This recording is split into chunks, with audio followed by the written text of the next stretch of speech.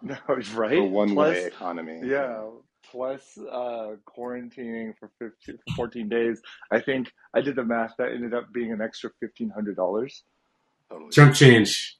Yeah, I guess. I mean, if you're spending 7,000 on a ticket, All right, party people. Happy Tuesday, May 17th, and welcome to Silicon Zombies. We have a very wonderful guest today, Mr. Sina Farzaneh, who is the CEO of Polpat. We're super excited to have Sina. He's going to share a little bit about himself, and then we're going to open this up for Q&A as well. So thank you so much for Sina for joining us, and welcome to the show. Thanks, Nick. Love it. So before we get things kicked off here, why don't you give us a little bit about your background and where you're from? Sure. I am Sina from Palo Alto. Like I said, I was Iranian, but I was born in Paris right after the revolution. And when I was 3 months old, my parents decided to go somewhere like Canada or the US, and they ended up in Palo Alto. So that's where I grew up until till 24 when I went to China. And yeah, I was armed with the like I was telling you, Nick, that I went into school to Santa Barbara with the computer science degree. That's what I thought I was going to do back in '99. And when I graduated in 2003, 2004, it was with cultural anthropology and philosophy. So I totally took a curve. And yeah, And then fast forward, and now you're building this incredible platform that connects brands and their users in a super genuine way. Can you help us understand like what did you find lacking? Was it like low click through rate or bad conversions, or maybe folks just weren't really paying attention to email blasts or newsletters? The engagement is like through the roof. You guys are literally number one in the world in that. So how did that come to be? yeah, good question. So I'll back up to right after I went to China, because that's the backstory, is I decided to get into word of mouth marketing in China. And so we were the first agency focusing on getting people to try to create word of mouth. And because at that time I didn't speak Chinese, I started to use an anthropology concept called participatory observation, where you kind of get in with that tribe that you're that you're focusing on and involving them in just day-to-day life and observing them from the inside. So on behalf of brands, we would start involving tribes like moms for products like Lysol, like very like uh, like stain removal detergent, stuff like that.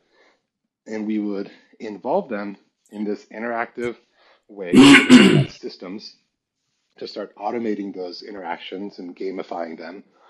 And within a few years, we became number one in Asia in that specific field of word of mouth marketing, and then number one globally.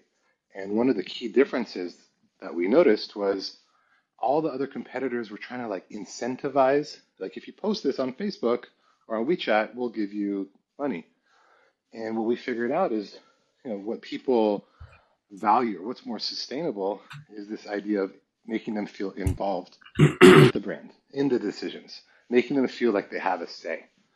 So we kind of stumbled upon this approach of making communications more interactive or maybe adding points and gamifying it.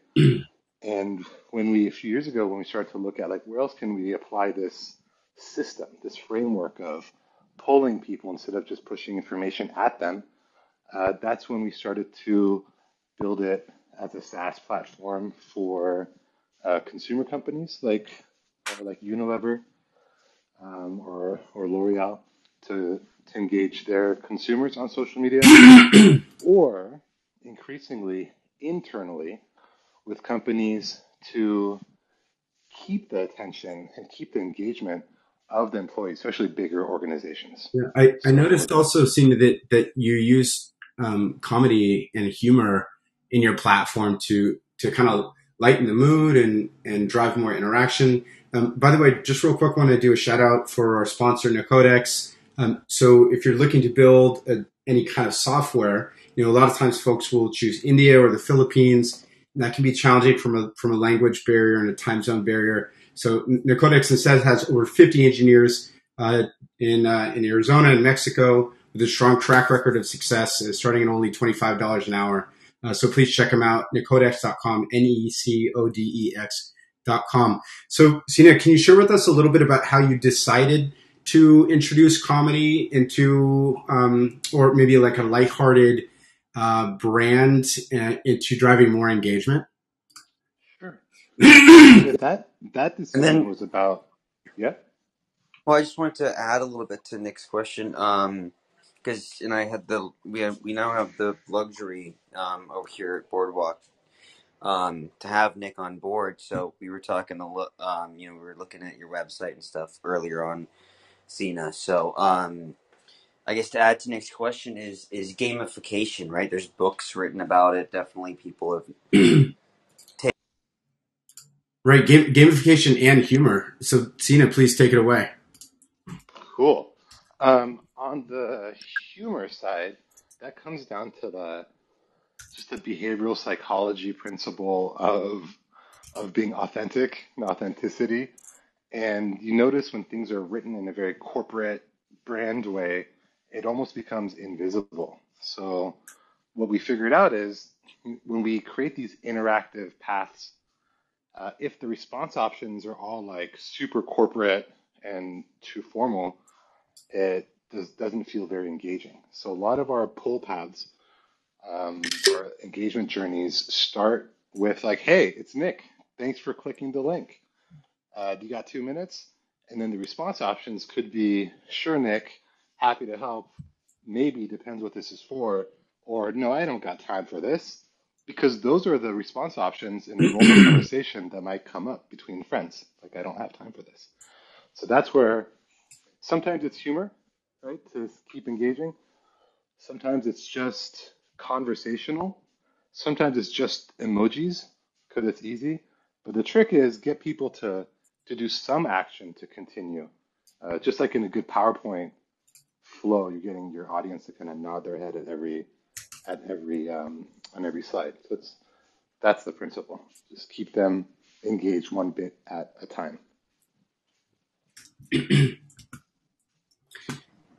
Right on. Sina, for the responses from the consumer on that, how do you quantify that exactly? What's the metric you point to that says that the consumer is that much more engaged and wanting to interact with a corporation in this way with the kind of cute suggested emojis and the implied humor versus the traditional, here's shoving your Calendly in their face, begging them to pick a time? Right. I mean, some of it's pretty standard. So it's just like, click rate, participation rate. But then we're looking at things like completion rate. So it's not just how many people click on it. A lot of our paths are like longer, like 20 screens, 30 screens. So it might just be a 3-minute experience, but it's still pretty long. If it was a survey with 30 questions, it would be tough. So completion rate. And then the ones that I look at is at the end of every path, there's a path experience score. So just rate this path, and we just want to make sure that the fives outweigh any of the other numbers. So the Sorry, average, okay. yeah, Sorry, I just got a phone call. I wasn't sure where it cut off there. The path experience score? path experience score. So just asking people how was it, and then finally just having people feel, asking. Well, I'll throw in questions, or I mean our templates will throw in questions like, if you wanted to do this, how often should we do it? What should the cadence be? Mm-hmm. Like you Gotcha. recommend every month, and then they'll kind of decide weekly or daily. Gotcha. And Yeah. what's your benchmark for comparing your performance for click through and completion to? What's your S&P 500? What do you mean? Like, who What's would we your come? what's your benchmark that you're competing against? What do you like consider you need to beat a click rate or a completion rate of what for you to kind of evaluate yourself as Oh, got doing it. In well? terms of like world class. So completion rate would be about 90%. Gotcha. So, and then click through. So in terms of like actual participating, we try to double whatever it is on surveys. So if surveys get Mhm. 20%, we try to get 40%. Oh. Yeah. Okay, And then that's retention. that's perfect answer. Yeah. Yeah. Got No, keep going. Keep going. No, it. Yeah. And perfect then the answer. big, Stop. No, keep going. yeah. This is great. And then the big one is, if people are one and done, that's not so interesting. So we try to get people to come back and log in, at least have 3 sessions, because after that, there's a 90% chance that they'll click every single time. Um, yeah. Gotcha. That's a great metric. Hey, great to meet you, by the way. I sent you the random post on LinkedIn or message on LinkedIn yesterday. It was like, oh, I have to meet you tomorrow, but I'm Hey, looking forward to the conversation. hey, Sina, Yeah. can you give us a little bit of background on the problem you're solving and maybe a little more foundation on PullPath as a product? Sure. So PullPath, inherently, I mean, the way to look at it is like an interactive newsletter. That's probably the template that is just most popular right now. The way it works is, or I'll back up to the challenge. A lot of scaling companies today, after they've gone hybrid, some of the traditional ways of like just engaging everybody is harder to do. So the town hall, when you're just sitting there listening to someone talk at you, it's just not super engaging. Or the intranets, or just all the different approaches, it feels like there's not a lot coming back. So we stumbled upon this because we're working with the CEO of a company. She's got like 500 people, and she was saying that when she writes her weekly email to everybody, which is a big part of her culture building, she only gets a few responses back, like 2 or 3, like, oh, thank you for the email type of thing. And she spends a lot of time into it. So that was one of the first times that we started to add a pull path, so an interactive update. So just basically taking her update and making it interactive. So the more people learn, the more they earn, the more points they earn. So kind of like So a choose your own adventure kind of a deal. that's right. Yeah. So it's built like a choose your own adventure framework. Amazing. Um, and so now she gets like that specific CEO. She gets like 2,000 responses every every week, and people thank her for it. That's my biggest takeaway. People Wow. really feel heard and connected. That's the goal. Especially with remote employees, like being able to drive that closer connection is huge. So Ro from Boardwalk, you had a question here. Yeah, man. So Cena, my question was, are there any like basic concepts that involving gamification that you would consider almost kind of a universal truth that you would apply to any consumer facing application? Hmm. So to tell you the truth, we're like gamification light. So I feel, I mean, all that we apply really is the points aspect. And so that would be something that is quite universal. Just by tracking points with interaction, it just allows you to check how engaged people are and allows you to incentivize them if you so choose. So that I think that'd be one of them. And besides the points itself, the points racking up into leaderboards are quite nice. So having either, for example, like consumer leaderboards, like individual employee leaderboards, or having it by group. So in companies, it could be by department. That could totally be fun, or it could be arbitrary, like Team A, Team B. Or we've done some campaigns like on the consumer side where it's the teams are based on like the influencer like recruits their own team. So leaderboards are cool, and then finally rewards. Like traditionally, it's about stuff, like extrinsically motivating stuff, whether it's an Amazon voucher or swag. But what we found is that the intrinsic motivators are way more captivating. So that could be stuff like earn a coaching call or dinner with the CEO if you're an employee, especially if you're kind of lower level. Um, or on the consumer side, like there was a campaign we did with India for P&G where the rewards were actually like get an internship from the country marketing head. So a way to kind of boost your career or earn your certificate of completion. So those are all, I think, pretty universal principles that can be applied. What I would stay away from is like too much gamification. And I get that it's cool, and I've seen a lot of companies do it, but I don't think everything needs badges or like make it too gaming. So I guess it's a balance depending on the tribe. You know, just have Well some said, fun with man. it. Thank you. What's an experience you've had with maybe too much gamification? How far is too far? How much is too far? I mean, I'm in this like CEO founder group, and they are trying to create different badges for all the different things that you do in the organization. So if you go to events, you get the events badge. If you help refer people, you get the referral badge. And it's cool. I mean, it's a cool idea, but I don't really care about the badges. So I guess yeah. Unless the badges are something altruistic, like money that's going to help folks abroad. Like, can you tell us a little bit about how that works within PullPath?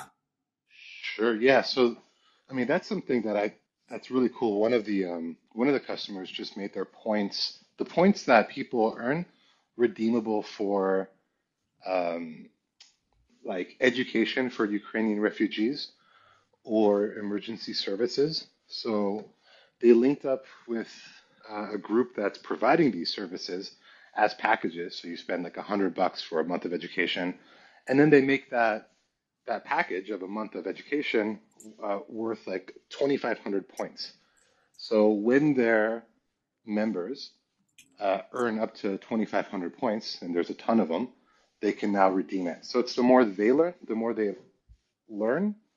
the more other people earn instead of just they themselves earning stuff. I thought that's a really nice principle.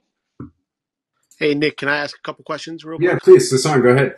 Floor is yours. Hey, Sina. So I'm listening to you, and I'm trying to understand a couple things here. So one, if you don't mind, could you explain the revenue model? Because I didn't get a chance to look at the website earlier, and I'm really trying to understand the pricing first, if you don't mind. Sure. Yeah, to tell you the truth, we're so early in the game that if anyone wants to help us with pricing, that'd be super welcome. But right now, it's just Sure, if you like. it's $500 for the license, so for up to 500 people, I think. And then we have a premium service tier, which just throws um, Is like that a for guide. lifetime or just, sorry, I'm Hold on asking one this second, question. Corey. I just want to see if we can have Sina finish that part. Sure. Yeah, it's a monthly subscription. So we price at about 500 per site. So each company typically has a site, and then for the premium service, we charge like I think it's $1,500 a month. So if you need someone there that's helping you and guiding you, helping you build templates, then you go for the higher tier or else just the regular license. And then it scales with the number of users. Okay, and so let me ask you this. So I definitely think I would revisit the pricing. I think from based on the market and where things are going, the pricing it was a bit of a surprise to me. Let me just say that as someone that I track a lot of pricing models out there, it Mm, was interesting, and I thought it was more on the higher side Well, in terms of. yeah. what's the churn, right? Like we'll be able to let's let the market decide whether the product Absolutely is. right. You're Nick. Yeah, that's the way to do it. Yeah, yeah. Let it settle in and see where What's the the churn. Totally. Sina? Can you share the maybe pull the curtains back on traction and churn a little bit? Sure. I mean, first on the pricing model, because we came at it a little bit, I guess naive, just like beginner's mindset, and we heard like when Coke came to China, they first put the Coke at the five-star hotels to anchor it as a premium product, and we played a little bit with kind of like lower, like we started with $5 per person type of pricing on the employee side, and we just realized that at this stage, it's only the people that really, really need it. So 500 became that like benchmark for us. So definitely high, but it allows us to So to let me work ask you with. this, Tina. So if you look at, like, for example, I'll give you an example, Atlassian as a product out there, which they had a struggle with pricing, but then they went in there and revamped their pricing model. Now it's a bucket basically for every category. Are you Mm. saying you're on the more premium side? And there is really no freemium option, even for a 0 to 5 or a 0 to 10 or 0 to 50 startup,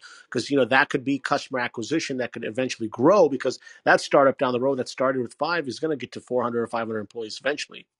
Hmm. Yeah, so we're playing with that freemium option right now. We're building out all the flows to enable us to get the self-service, the self-starting going. The backstory is we built this all with consulting and then decided to jump into B2B SaaS, and so started high. So on the consulting side, we were selling $50,000 projects, and now we got it down to $500 a month. But we're toying with the idea of allowing it to be free, like free forever for under 50 employees. So Or Sina, I'm super sorry. My phone broke up for a sec, or maybe Hassan. Could you give me like the really quick pricing breakdown, just the tiers? Because I definitely have some input on that. I only heard the back half.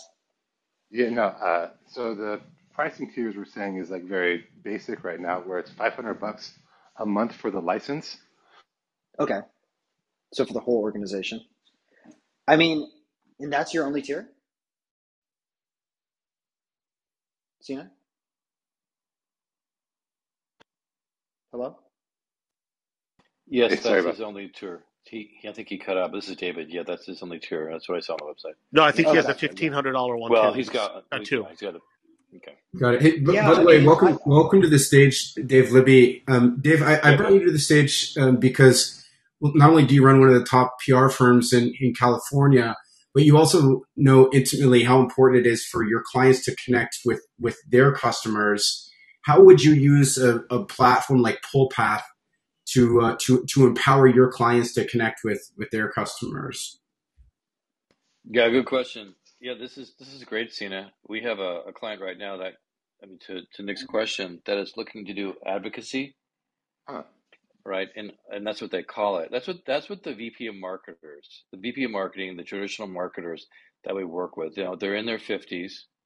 They've been around the block. They've had a number of exits. They're quite experienced, and they know advocacy marketing, Hmm. and so they have advocates. And so Hmm. Octopost, for example, is marketed to that, and they have an advocacy uh, feature in their platform.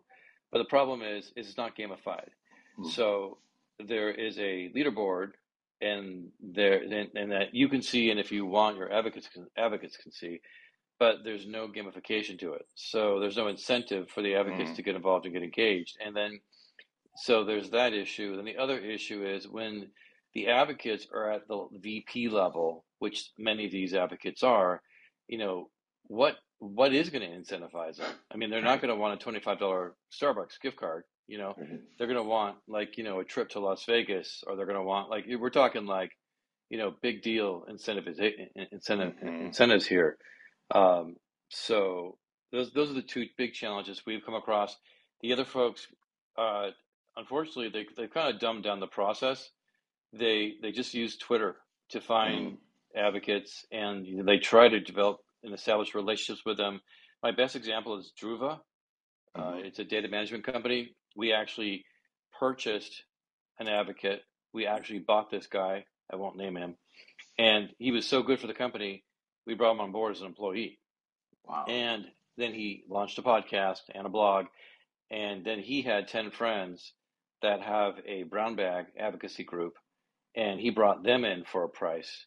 But if this was all done through a solution like yours, and if it was, if we would have never known to retain this team if it wasn't for this one person. Hmm. So there's another market opportunity that I think people aren't looking at. But that's the challenge with this whole advocacy boards, gamification program, is that, first of all, it depends upon what your company you're targeting, because we've found different advocacy programs work differently for different targets. And also we found that as far as participation goes, like I was saying, level to participation depends upon, can these people really be incentivized? They have enough going on. They're not going to want to play a game unless they get a trip, on a cruise or something like that. So, hey, thanks for asking, Nick. Totally. Sina, I just wanted to come back real quick. I forgot what David just said. That was very interesting stuff. Nowadays, just giving a point and an incentive with a Starbucks gift card does not go far. I mean, those days are about maybe 10 years ago. But I'm just curious about one thing. In terms of the platform, are you a white label in between? Meaning, how does it work in terms of if I'm on Teams or something else? Mm, I just want to understand that integration point. If you can walk us through a use case, how does that exactly play out? sure. Yeah, we're just a link. We're just a link or QR code. So you share the link on Teams or on WhatsApp or on Slack or on email, and what comes up is immediately it's like thanks for scanning, and it shows the picture of whoever the voice of that pull path is, and then from there it's web page. It's just web pages. So what you're saying Pull. is you're more of a guided interaction. It's really like a light gamification, but you're most like a guided survey. You're not actually in between any of the product where if I'm on a meeting, it doesn't just pop up in the integration and says, oh, hey, just start, communicating. Because I would wonder if I'm in a important meeting, that would be a distraction point. Is it Totally. just more of like an interactive survey then? Yeah, so you can think of it like interactive survey.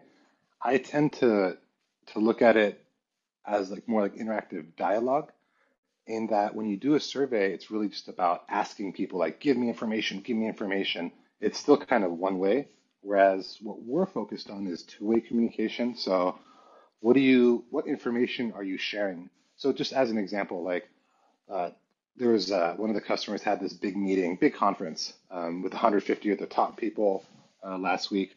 So they did a pull path before the meeting in order to set everyone's expectations and their intentions and to kind of gather where the gaps are, shared those responses at the meeting. And then the real magic was afterwards, after the meeting happened and everyone's flying back to their city, is continuing the dialogue and the conversation. So resurfacing some of the stuff that was talked about, getting input on it, and just continuing that dialogue. But let me Um, ask you this. So if I'm in a meeting, I'm in Zoom, I'm in Slack, I'm in Teams, does PullPat send out a notification after the call is over? A lot of the times people have that hot wash or that moment right after a call is over. You got to get up, totally. the water cooler talk or whatever, you got to do something. Do you send out or blast out right after that? Is it integrated in there or is it a Not separate channel on its own? Yeah, so not it's not in we haven't built that integration yet, so it's kind of like a manual. You send it in the email. Um, but roadmap wise, it would definitely be cool to make that automatic. One interesting thing is even if you're busy, like you're in Slack and or whatever it is, when people click on it, the chances that they're going to finish that path, whether it's 12 screens or maybe up to like 25, 30 screens, the completion rate. So it feels like I call it an oasis. Like once you're in, your attention is kind of on it. So it takes up the whole screen on your mobile or on your thing. So it's kind of something super interesting about it. I don't feel that way about a survey. And the type of feedback we get is fundamentally different from a survey. And yet, when you look at it, it's like it looks like a survey because people are giving responses. So it's a weird in between. It's like if a poll and a presentation had a baby, And that so would be here's it. my last point. I know other people want to chat, but the point cash out. So I'm paying as a firm to pay a subscription fee, whatever X model that is right now. But then the cash out option, I assume that is going to be up to the employer, or how does that cash out work? I mean, that's where I'm a little Right. struggling there too. Totally. Yeah, yeah. And going back to David's point, like my last company was called advocacy. And the point was across all different tribes, whether they're bigwig VPs or factory workers, the points can be worth something. So it is up to the employer, it is up to the company. We're on our roadmap. We have easy integration with crypto because it's just such an easy thing to do, and down the line maybe with other tokens. So it really is like learn to earn as a model. But right now, people choose. Some organizations they actually don't have rewards, and that's the interesting thing. So across all our projects, consumer side, employee side, often enough, the points aren't worth anything other than the leaderboard. So it's my takeaway is that people feel good to be involved, and it's quite incredible across the org how most people are kind of like lurkers. Like I call them digital introverts. Like I don't put my hand up in a town hall or like in a Slack channel. It's just not my style. So you only hear from like the loudest people, but in this way you can hear from everyone. And that's where I think the biggest value is, the people feeling heard. It's more valuable than the points or whatever the points can be worth. That's the Can more I exciting just thing. say this as a tail end of this? Sure. What you just said in terms of if I were in this model or building this, I would have built this from the beginning with crypto. That is such a phenomenal thing to look at these days. Crypto has attention from everyone, especially in the Mm, millennium community, and I think that nostalgia alone just brings so much hype in terms of people wanting to interact more. And I think that crypto piece would have been a lot better than just a regular point model. yeah, yeah, totally. I mean, we're just coming to terms there. And also related to that is I'm not in that industry, but I'm looking at all these Discord channels and I just see it's so noisy. Like it's so noisy. So I'm looking forward to doing a pilot with one of those channels because I'm pretty sure we can help engage on a massive scale more than than what's happening right now with the free for all type of information share, which is good just as a way to augment it. So, Sina, I'm just going to ask this one question. So, what I'm understanding from what you say is that there is no other product like this out there. Am I right? Or do you have competition? I'm biased, of course, but I don't see anybody. I see some on the marketing space, actually, that help to make content Yeah, that's interactive. what I was wondering. Like HubSpot and Kajabi, or do they obviously don't have gamification? Is what I'm thinking. Mhm, that's right. Um, no one does it as I think as simply as we do, um, as Okay. effectively as we do. Yeah, but I'm I biased. would I would urge everybody to check out the website. It's like they say, a picture's worth a thousand words, right? Um, seeing seeing the demo is really it's just like simple and beautiful, and it puts the power in the viewer's hands. So, for example, if there was a short video and then there was like three separate buttons after it, like yes, I'm interested, or no, I'm not, or like hey, cool sunglasses, or something like that, you're really putting the viewer in the driver's seat, and just by virtue of that paradigm shift, I mean, I love what you said, Sina, about bringing folks to the surface that maybe historically would not be really interested in engaging in a group of people. I think that's a beautiful way to tap into this kind of collective intelligence. Yeah, and this is Totally. David. I also want to add that to Nick's point, all you got to do is go to pullpath.com and read these customer case studies, and you'll be taken away. And it's really beautifully messaged, and it's really an easy to digest website. So good job on that, Sina. Also, there's a company that we recently represented named Halo, Hailo. They're a German company. They're a new brand. They sucked in. That's my technical way of saying a bunch of companies in Germany that were employee engagement companies all came together under one brand. Mm, And so I can see them acquiring PullPath too. It's just right along. It's right along that basically what they realize is because of the whole coronavirus issue and everyone being at home and not being able to meet face to face, they had to have a new way of employee engagement. And I don't think I just don't want this to be the stage to try and break this model or challenge Cena. But I guess this is sometimes what we do here because it's so awesome. But I do think there's an opportunity to talk about the future of work. And mm, so if we're Apple just announced today that they're pulling back on requiring employees to go in the office 3 days a week. So if that's the case, and that doesn't really have to happen then, so are we going to see more companies engaging their employees remotely? Uh, if part-time, I got a relative of mine that's a muckety salesperson at DocuSign. He's not going back to the office at all. He's 100% mm, remote now. So this could be great for him, and so could all these other employee engagement platforms. I was wondering what you thought about that. mm. Yeah, I there's been this debate, right? Are we going back and what's the right balance? My personal take is we're now all like hybrid first, so we have to design for hybrid. just like a decade ago, we're starting to design for mobile. So it just means, from my pullback like point of view, how do we make people feel involved in the culture, in the day to day, whether they're there or not? That's where the magic lies. So I totally think that it's wide open. And the other thing that I've noticed, I mean, just because you're coming from that PR marketing background, is a lot of the stuff we were doing in advocacy on the brand side, on the consumer side, like that is, I guess, basic, hasn't been applied that much on the employee side, on the inside. So it almost feels like a blue ocean. Um, and the companies that are involved in trying to do employee engagement, a lot of them seem to come from HR more than they come from traditional engagement backgrounds, like on the consumer side. So I think there's a lot of opportunity there in the future of work.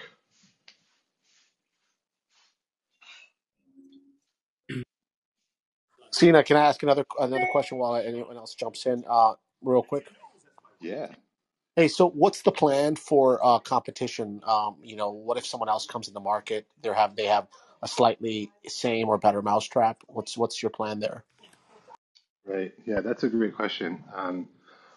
So our inspirations are companies like Basecamp, Mailchimp, where there were other companies out there with better mousetraps, but they were so focused on the customer experience and helping them be successful by simplifying the experience and offering templates. That's kind of directionally where we're going. So we probably have like a few hundred templates now for different applications. The one that we just decided to focus on when we came to the US last year from China was the interactive newsletter template, which is just, it's like one path a month that talks about here's some updates for the month, and here's some shout outs for a couple employees. Here's what we heard last time, and like a bonus challenge. It's just the same template. So I think we're gonna lean into the templating and just kind of offering more template and just the product. So we have this discussion all the time, like what is our strategic advantage? And at the end of the day, it's just doubling down on the product and making it easy and delightful. So So it's fair to say your approach is go to market then, really the proprietary or technology or other things really in that realm wouldn't be significant in terms of a strategy, but it would be more the go to market strategy. yep, yeah, I think so. Yeah, I mean, how we started the go-to-market here, and again, it's all very, I guess, beginner's mindset, is we started to work for these founders groups, these entrepreneur groups, and what we found is by creating the updates, these like interactive newsletters for these organizations, that allows these entrepreneurs to see it, and that's been like a significant lead gen channel for us. And so we have that learning, and so we can go after the like association or kind of the CEO peer group as like a focus. Um, and like in that market, I don't see any competition. And then there'll be other go-to-market plays. So The that's what we're trying only to work the on. only biggest challenge I see with that is if Mm, someone comes in on price, then that becomes a big hurdle. And if they're able to offer, if not same, exact, very near like experience, and price is the factor, because then price is really becoming a factor. I wonder what happens and what would you be your approach? Would you have a bucket available? Would you compete, be more competitive, or what would you exactly do there? yeah, no, I mean that's a great question. We've got a lot of fat, so I don't think we want to get into like price wars. But even right now, I mean, if we have decent volume on the sales side, then we have a lot of flexibility on the price. So right now it's basic pricing, but like I said, we're working on freemium. So up to 50 people are free. That's um, it'll be competitive, at least coming in. So yeah, it's a good question. We haven't fully tackled it yet.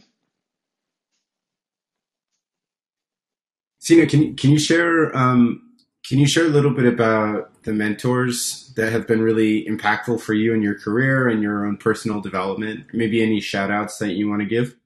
Eh. Um, well, the first guy that when I started to get into advocacy, this was back in China. Um, there was a guy named Aditya, and he was the CEO of a big company, like a Unilever type of company called Reckitt Benckiser, and he gave us our first project. And it's a great word of mouth with like 4,000 moms in Nanjing, actually. And one of the things when we showed him the results that really stuck with me, it's like, these numbers are great. You guys have 42% awareness in the target market. That's as good as TV, like a TV advertising. But I want to see what the decay rate is. So normally when you turn off media, the awareness goes down too because there's no more media shown. And when they did the test again, the like research test to see how many people were aware, it had actually gone up 6 months later to 52%. And so that guy was a super early adopter when it came to doing things like just digital marketing and advocacy and stuff. So he was a huge mentor, had a huge dent in taking this framework and applying it to advertising, to kind of marketing at scale. So that would be one.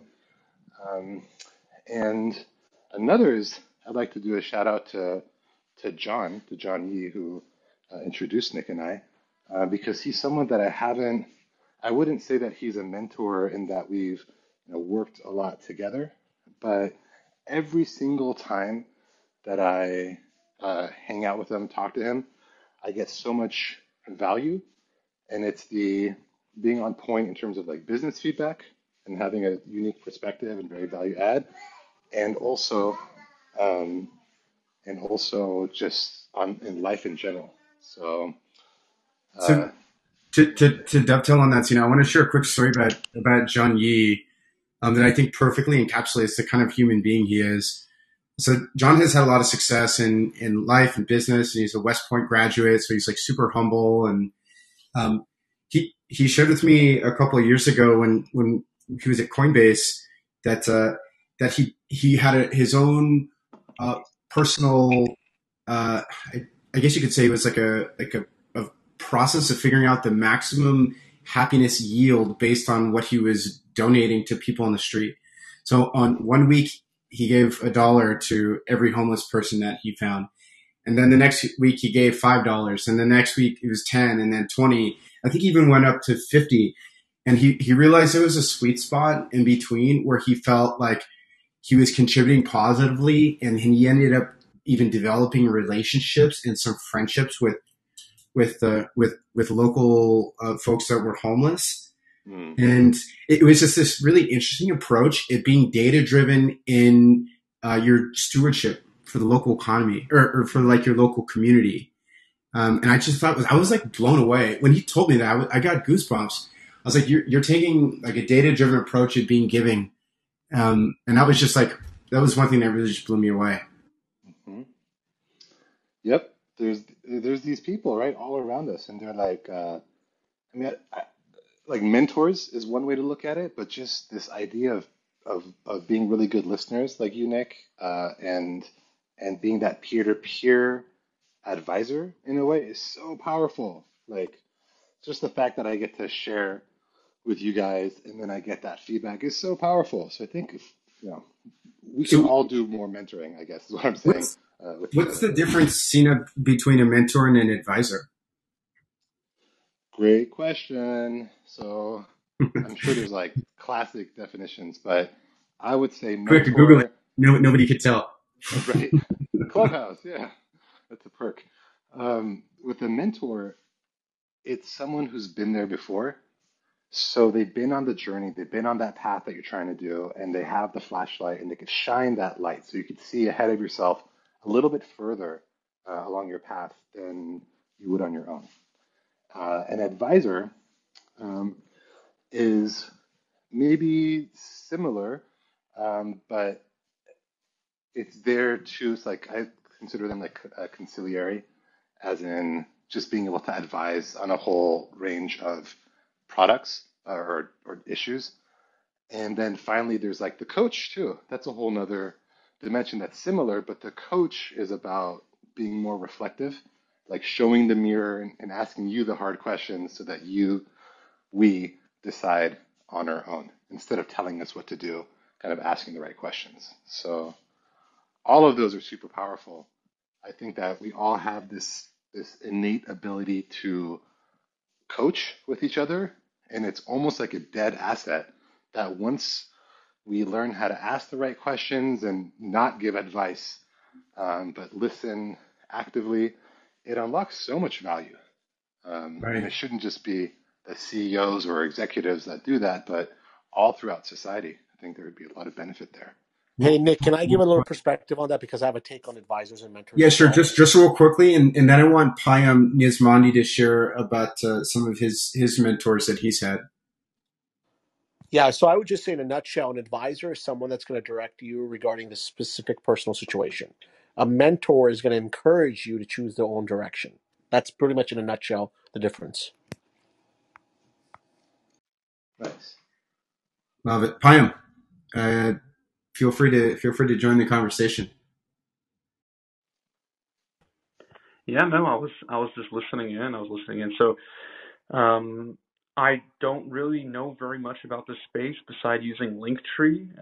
Can you explain the difference between you and something like Linktree, where you can throw up a QR code? Like what is the difference between that engagement between the user and them as an individual and hmm your company?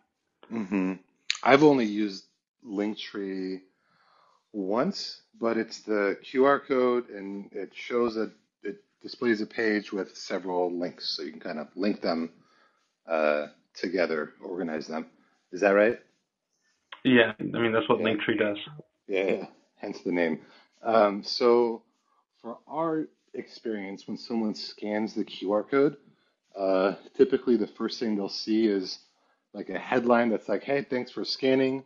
It might show the picture of Nick or whoever the CEO or the voice of that path is, and they'll say, "Hey, this journey, this path will take this update will take a couple minutes or 60 seconds. Do you have time now?" And there's a couple response options below that, like, "Yeah, I got time. Maybe, depends what it is," or "No, I ain't got no time for this." And when they click on one of those responses, they go to the next bit on that path. And because it's gamified, it usually says you just earned 10 points. The more you learn, the more you earn. And it might show them the updated leaderboard or give an agenda of what the update will be in the next 2 or 3 minutes. So they're just going from page to page in like usually like a 2 minute or 3 minute or a 5 minute experience. Um, it could be Have quite you longer. have you thought about putting this for like high profile resumes and stuff like that as well? So the only time we've done anything like that is we did it internally. We were looking for a head of customer success. So we designed this infographic that talked about the job with a QR code that led to a poll path. And that poll path was kind of like a, "Hey, I'm Sina, I'm the CEO," and taking them through like a virtual interview. And then from that, I remember we had 140 like applications.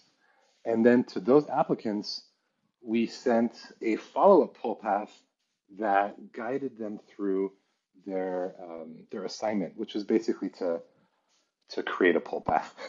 So Yeah, it was so very, yeah. I think personally, like, because I come from a very different background than I think a lot of people in this room. Mm, I feel like university teachers could very well use this to introduce themselves from like an online perspective to their students, or like in the beginning of the year before the students do anything, there's an email sent out to all the students mm, of the course material, what they should look forward to in the class and stuff like that. So I think that definitely there's some use case in the education sector for this. mm, My question is, how do you make this into $100 million business?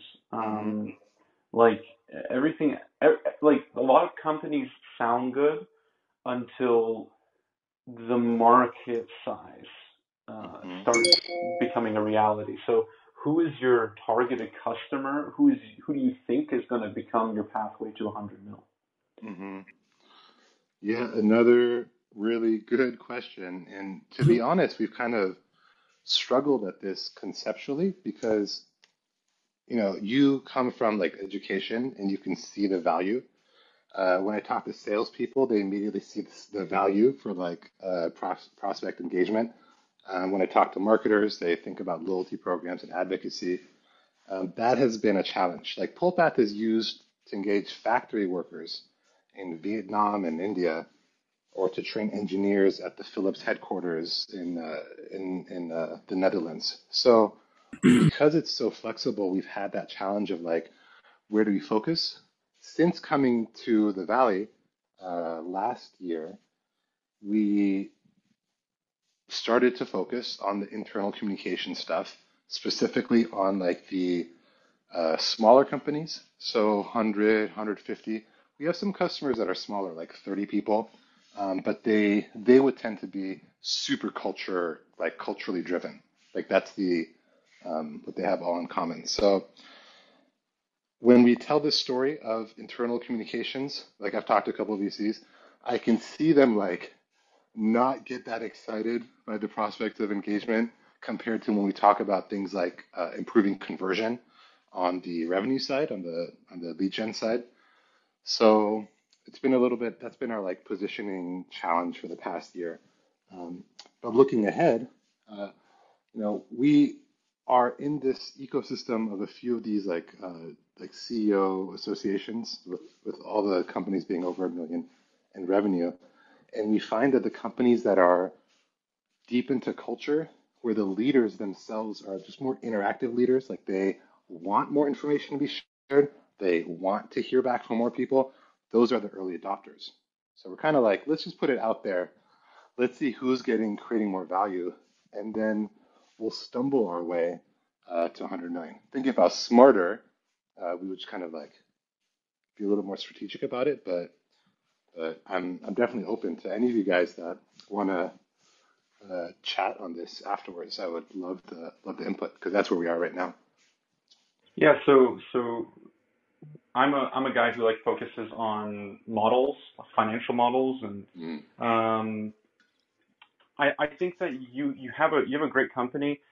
There's two worries because I'm currently like raising money myself with my company, and I'm I just had like a meeting, for example, today with General Catalyst, which is another huge investor in the Valley, and um, one of the questions that they ask that I'm just worried that may not go well in the conversation is stumbling to 100 million, Right, totally. or something like, um, for example, you have uh, a lifetime value for each of your users. What is that lifetime value? Do you only have active usage during certain moments when people want to introduce each other? And what is that value to the user itself? What are they willing to pay for that interaction for that one period of time? So, like, for example, Linktree charges me a monthly subscription of $6 for the premium version, but Linktree is free, for Hmm. example. Like, there's a free version that can give me everything I want, all the links I want on a single page. Um, Only people who truly want to track the engagement will buy the premium version. But it took Linktree to get like 10 million or like 50, I don't know how many million users until they reached like $1 billion valuation. So what do you know that number? What you need to reach that 100 million, or you haven't even gone down that route to figure that out yet? No, yeah, we started going down that route and having these like institutional VC discussions, and I just realized that I feel more authentic talking about what can we do in the next 2, 3 years to line up a really nice acquisition as opposed to let's try to be $1 billion company. And in one sense, like you know how founders are, like I feel like I'm Neo in the Matrix and I just see pull path everywhere. Uh, so I could imagine it grow. But right now we need to be really nice and focused and get to that, get to So, initial scale. so Sina, you've seen tremendous success though in certain pockets. Like, for example, Entrepreneurs Organization, which has 200 chapters globally, Right. over 14,000 members with their headquarters in DQ or in DC, not Dairy Queen, but obviously I got ice cream on the mind. But yeah, help us understand, like, what is that use case like, and how can you recreate that? I mean, that's probably a huge win for PullPath. Yeah, no, totally. It's that organization is interesting because we're working with them on a top-down basis and bottom-up. So top-down, we're working with headquarters, so they have 150 staff. Uh, so every time the CEO sends out their weekly email, it's basically a pull path. So all the staff are being engaged on a weekly or biweekly basis through pull path. Anytime that the presidents are being trained, so every of these 200 chapters, they have a president who's a founder of a company, and they're all trained through pull path. On the bottom up approach, the individual chapters like EO Silicon Valley or EO Los Angeles, they are running their member engagement, so their monthly updates through PullPath. In some cases, it's the only engagement that they're doing beyond newsletters, so like event newsletters like a MailChimp, and then in-person events. So in-person events are awesome because we get to like hang out and talk, but they're few and far between. And newsletters are great because you can have all the information and links, but people just scan them. It's like one and done. So we're kind of like in between the two. So how we can leverage this initial success with that org is spreading to the different chapters. So that's one way. Spreading to the different associations. So we started with YPO, Young Presidents Organization, which is a very similar setup. And there's Vistage, there's a few others. And together this is like hundreds of thousands of founders. So that's just been our initial kind of go-to-market given the initial traction that we have here. Brilliant. Well, I'm excited to see. We're excited to see your continued growth.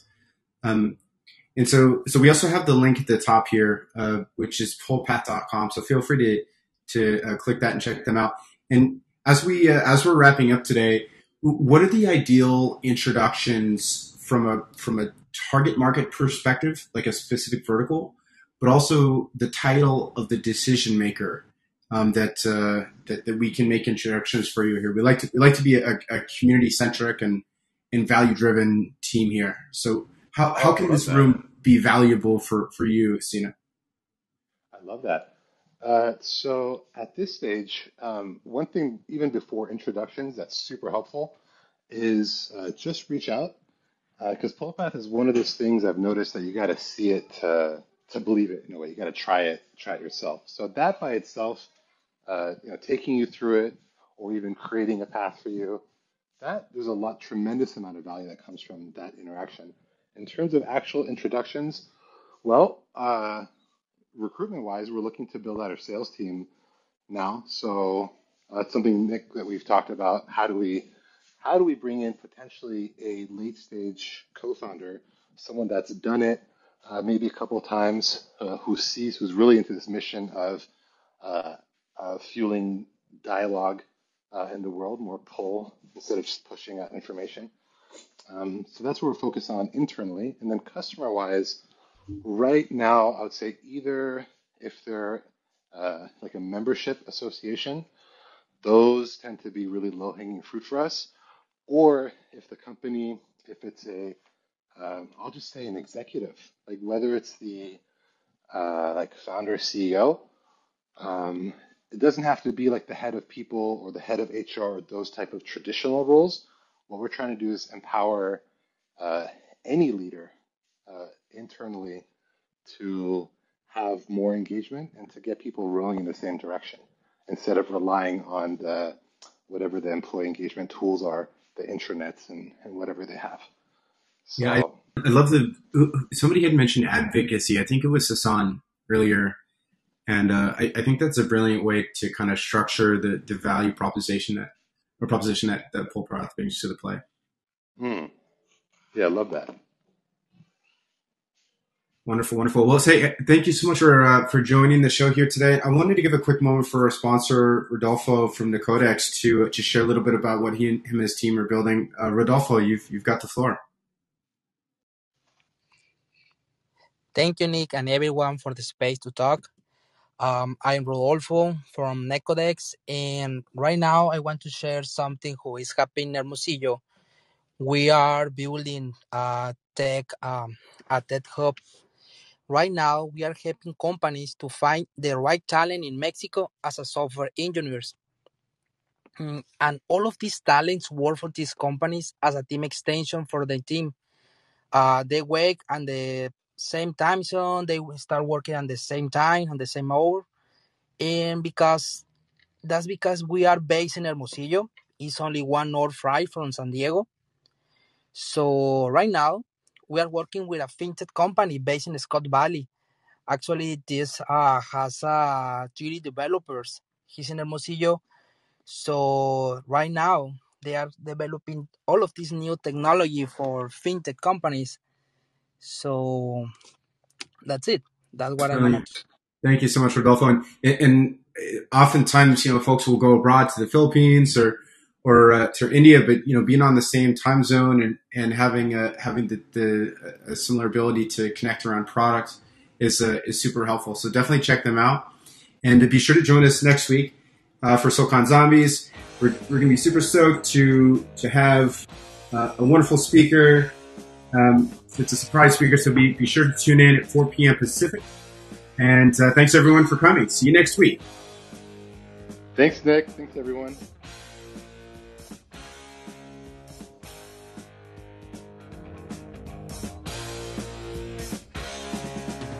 Guess who just got back today? Them wild-eyed boys that had been away haven't changed, had much to say.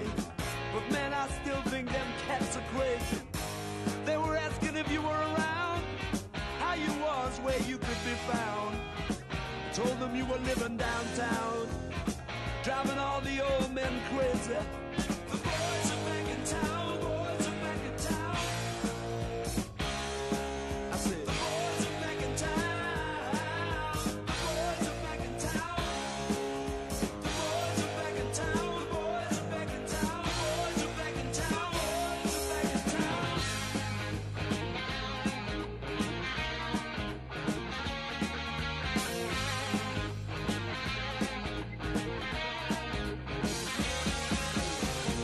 You know that chick that used to dance